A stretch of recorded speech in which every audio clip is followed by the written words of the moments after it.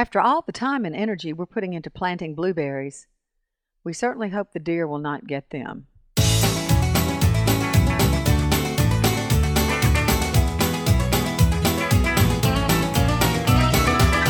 Welcome to Longleaf Breeze. Beginners learning subsistence farming using 3 simple principles, approaching but never reaching subsistence. It's gotta be fun while we're doing it. And we don't make allness statements.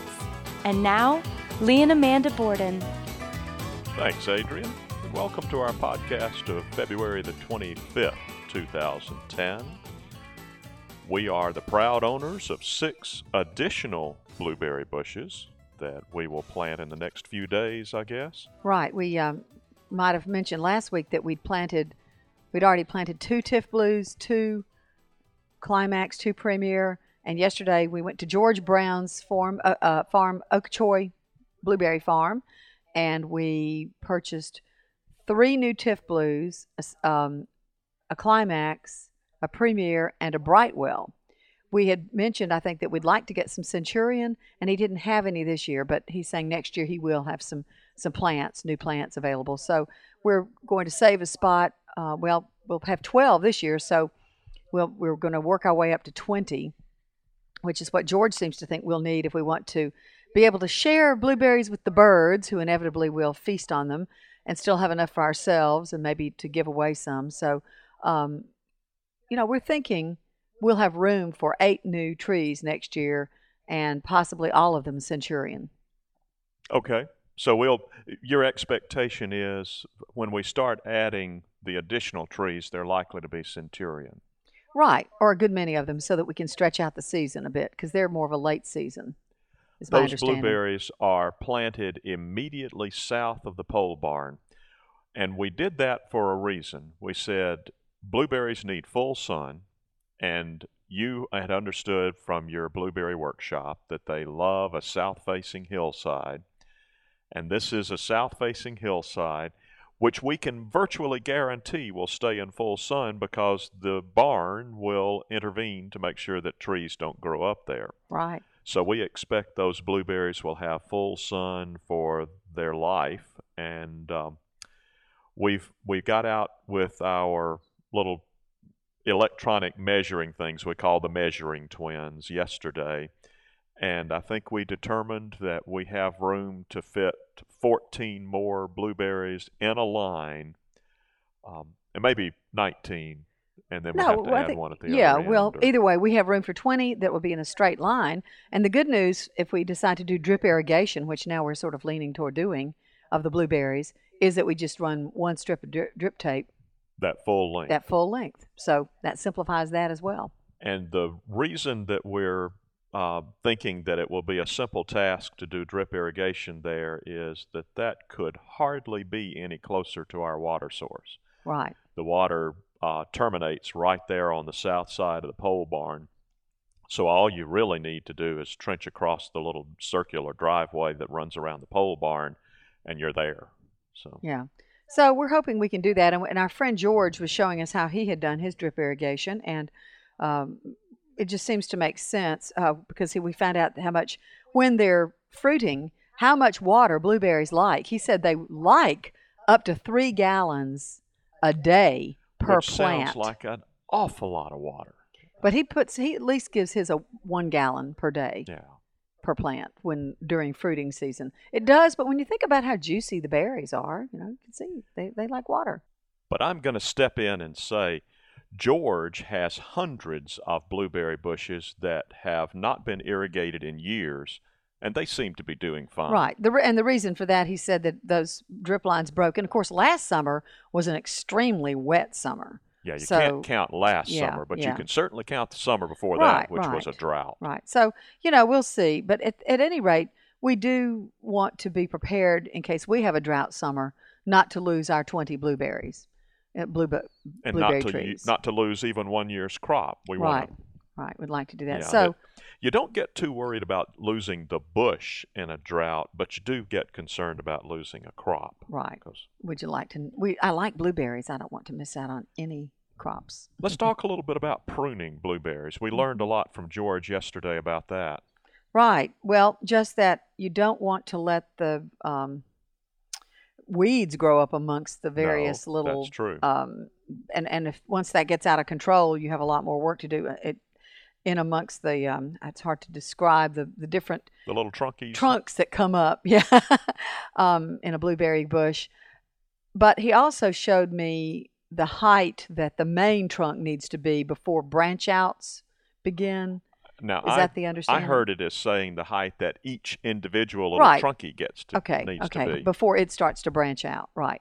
So I did prune some back last week as I planted them, but I may not have done it exactly right. So we'll do that. We'll let you know Right. how it goes this week. And we had a nice conversation about when one should prune, because you're saying, well, let's wait another few months, and I'm saying, okay, you can wait, but all you're doing is diverting energy into canes that you're going to be cutting off. Right. So that the whole Better do it idea now. of pruning is, if you know it's doomed, go ahead and snip it now, and let the bush channel its energy into canes you know you really are going to nurture and protect. Right. And the other thing is when the plant gets larger and has begun producing, then you wait until August to do your pruning for that year. That was helpful to know, okay, that's the time to prune blueberries, not in the wintertime, but as soon as they finished bearing in August, that's when you're going to do your heavy pruning.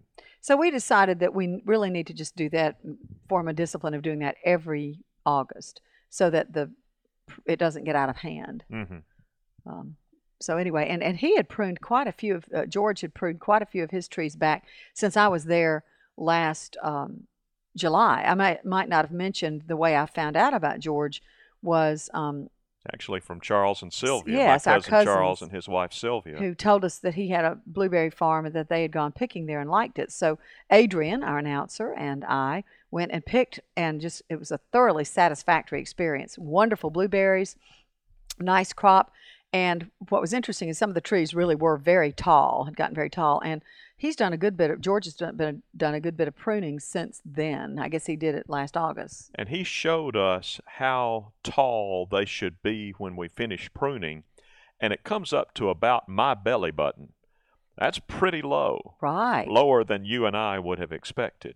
But his point is, if you trim it to that point, then after you get the season's growth, it'll still be low enough so that a person can reach in and pick all the berries easily. That's right. So, we learned a lot, and we just can't wait to put it all into practice. So what are we going to do with all those berries, my dear? Oh, I know what to do with those. I freeze them Or routinely. is that counting your chickens before they hatch? I think it is, but the ones that I pick every year, we freeze, and throughout the year we enjoy them, making blueberry muffins, or if you just want to put a couple of blueberries on your cereal, and I suppose if we had a bumper crop, I could learn to make blueberry jam, maybe blueberry wine. Yeah. Now, how many bags of blueberries do we have left from yours and Adrian's picking? A Pretty good many. bit, Yeah, don't yeah. we?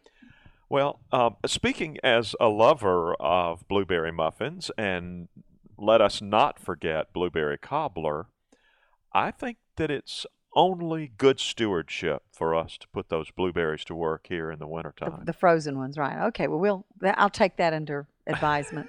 Well, what else have we been doing around the farm? Gapping vines. Yes, I we've went had on a some. rampage yesterday afternoon. I was taking a nap. I have figured out that the nice way to take a nap when you're journeying around in the apartment is in the wintertime, is to park one of the cars in the sunshine, and I can have my quiet time. So I was parked out in the sunshine, taking my nap, and when I woke up, I looked and saw all these vines ahead of me over just a little east of the barn orchard, between the barn orchard and the east orchard.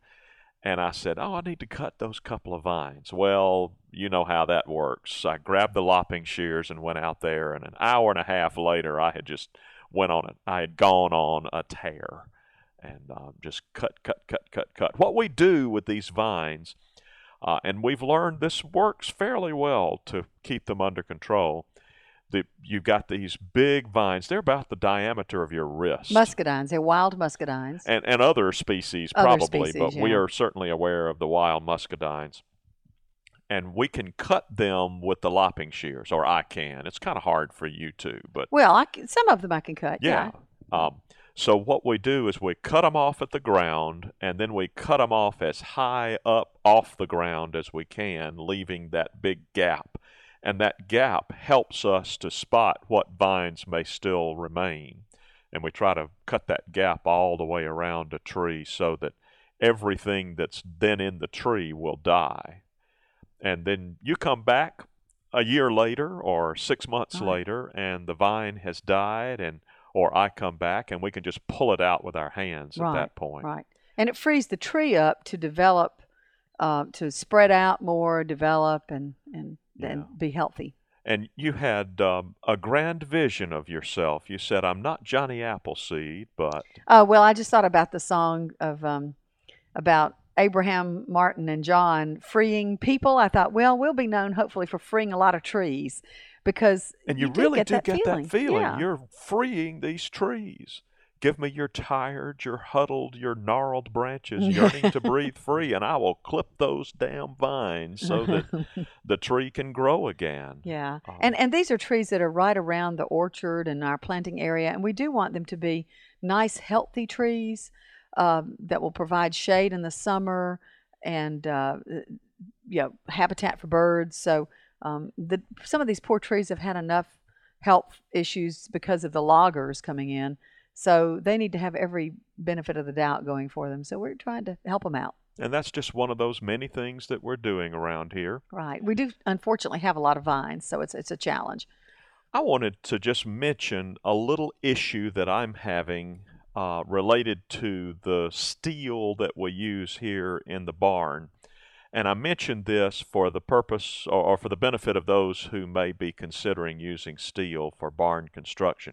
It's a great material. It's working wonderfully. We're really glad we did it. This is not saying you shouldn't use steel, but you should be aware that steel really gets in the way of cell phone signals.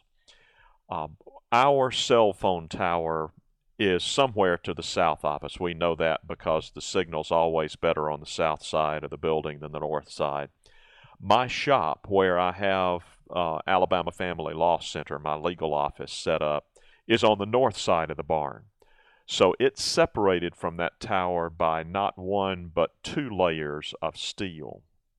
We can get behind 1 layer of steel or behind glass, and our cell phone reception is great. But by the time it gets through 2 thicknesses of the steel, I cannot depend on a good cell phone conversation in my office, and that's not good. We've got to keep working and figure out a solution there. So I mentioned that just so you are aware that issue is something you need to think about if you're depending on cell phones in a steel building. Yes, and since we don't have a landline, we are definitely dependent upon cell phones. Exactly. So. That's how I conduct my business, is on my cell phone. So I've got to figure out a way to have reliable cell phone reception virtually throughout the barn area. I've got to be able to know that it will work wherever I go around here. Right. Another thing we had wanted to talk about was a routine that we've begun developing now that we've finally had some sunny days.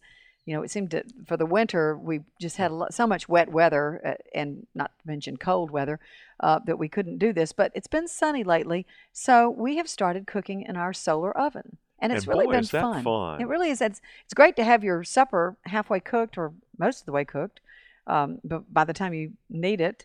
But we've successfully had, and to me, the most dramatic example was, of course, I'm not cooking huge quantities. It's just enough for us to have, and maybe there's a little left over. But the other day, when it was good and sunny, I put out some Brussels sprouts, just raw, fresh Brussels sprouts, in the sun oven at about 1:45 in the afternoon. And by 4, they were cooked, by 4 o'clock. And ready to eat. And ready to eat.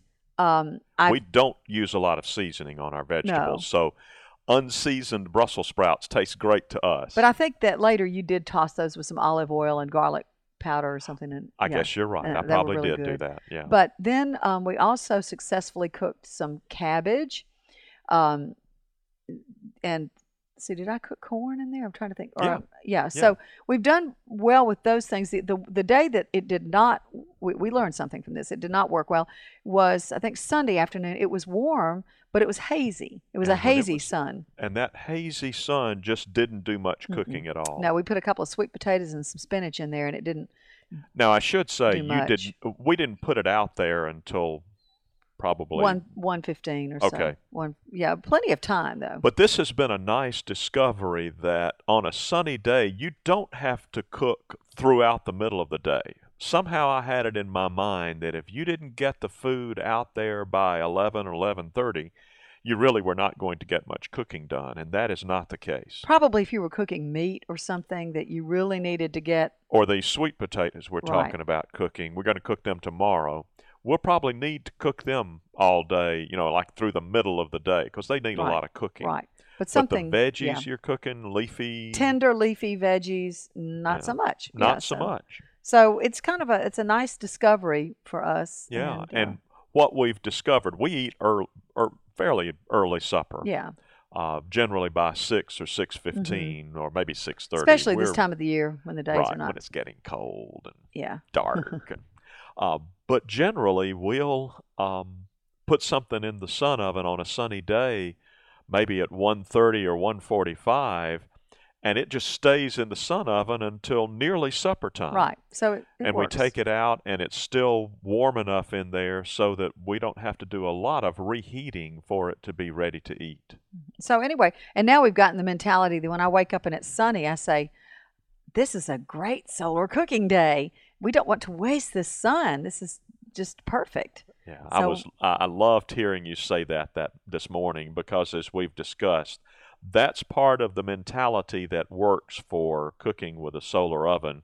It's not what do we want to have for supper tonight and how can we cook it? It is, this is a beautiful sunny day. What can we cook in the solar oven? Right, which is just about anything probably. So anyway, you made a discovery this week about the wood stove too, didn't you? The damper. I'm sorry to sound so ignorant, but I knew all about the damper, but figured it would affect the burning efficiency of the stove, so I've been avoiding using it at all. And what we've discovered is it really is handy. The way I discovered it was a little scary. I had a really hot fire going in the stove one morning while you were still sleeping. And I was sitting here working on my computer, and I looked up outside the window and saw sparks coming out of the chimney. And I said, that cannot be good. So I searched around for some way to calm the fire down, and the damper was the obvious candidate. Well, I closed the damper down, and what we discovered is it really helps to prolong the fire. And I did some reading online about the way wood stoves work, and in particular about the way ours, the Regency F1100, works.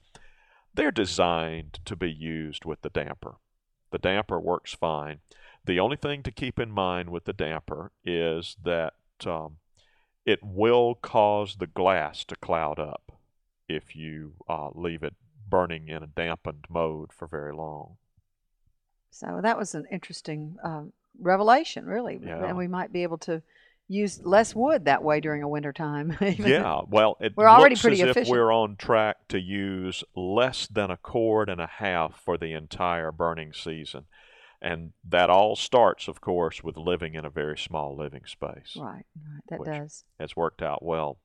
Well, gee, we're out of time, and we didn't get a chance to talk about Veg Hill, so we'll have an update on that for next week. Right, along with the fact that we hope to actually get started on the deer fence this week. And we're getting ready to be separated for a while. You're going to head to Los Angeles to see our children, next and I'm week. Going to be alone at the farm, and I am not looking forward to that. But we'll have another podcast before that happens, so stay tuned. That's true. And I'm going to a shiitake mushroom workshop, so we'll talk some about that next week Yes, and well. I don't get to go to that because I have a family commitment baby shower to go to on Sunday, so I'm having to miss the shiitake mushroom workshop. But I am looking forward to our putting that knowledge into practice. I love shiitake mushrooms. Me too. Hope you have a good week. You've been listening to Longleaf Breeze with Lee and Amanda Borden. We'd love to hear from you. You can call the farm at 334-625-8682. Send email to letters@longleafbreeze.com. Or you can send us honest-to-goodness mail at P.O. Box 780446, Tallahassee, Alabama 36078. To browse our archive, to learn more about the farm and about Lee and Amanda, and to talk with other listeners, visit us at longleafbreeze.com. Thanks for listening. See you next week.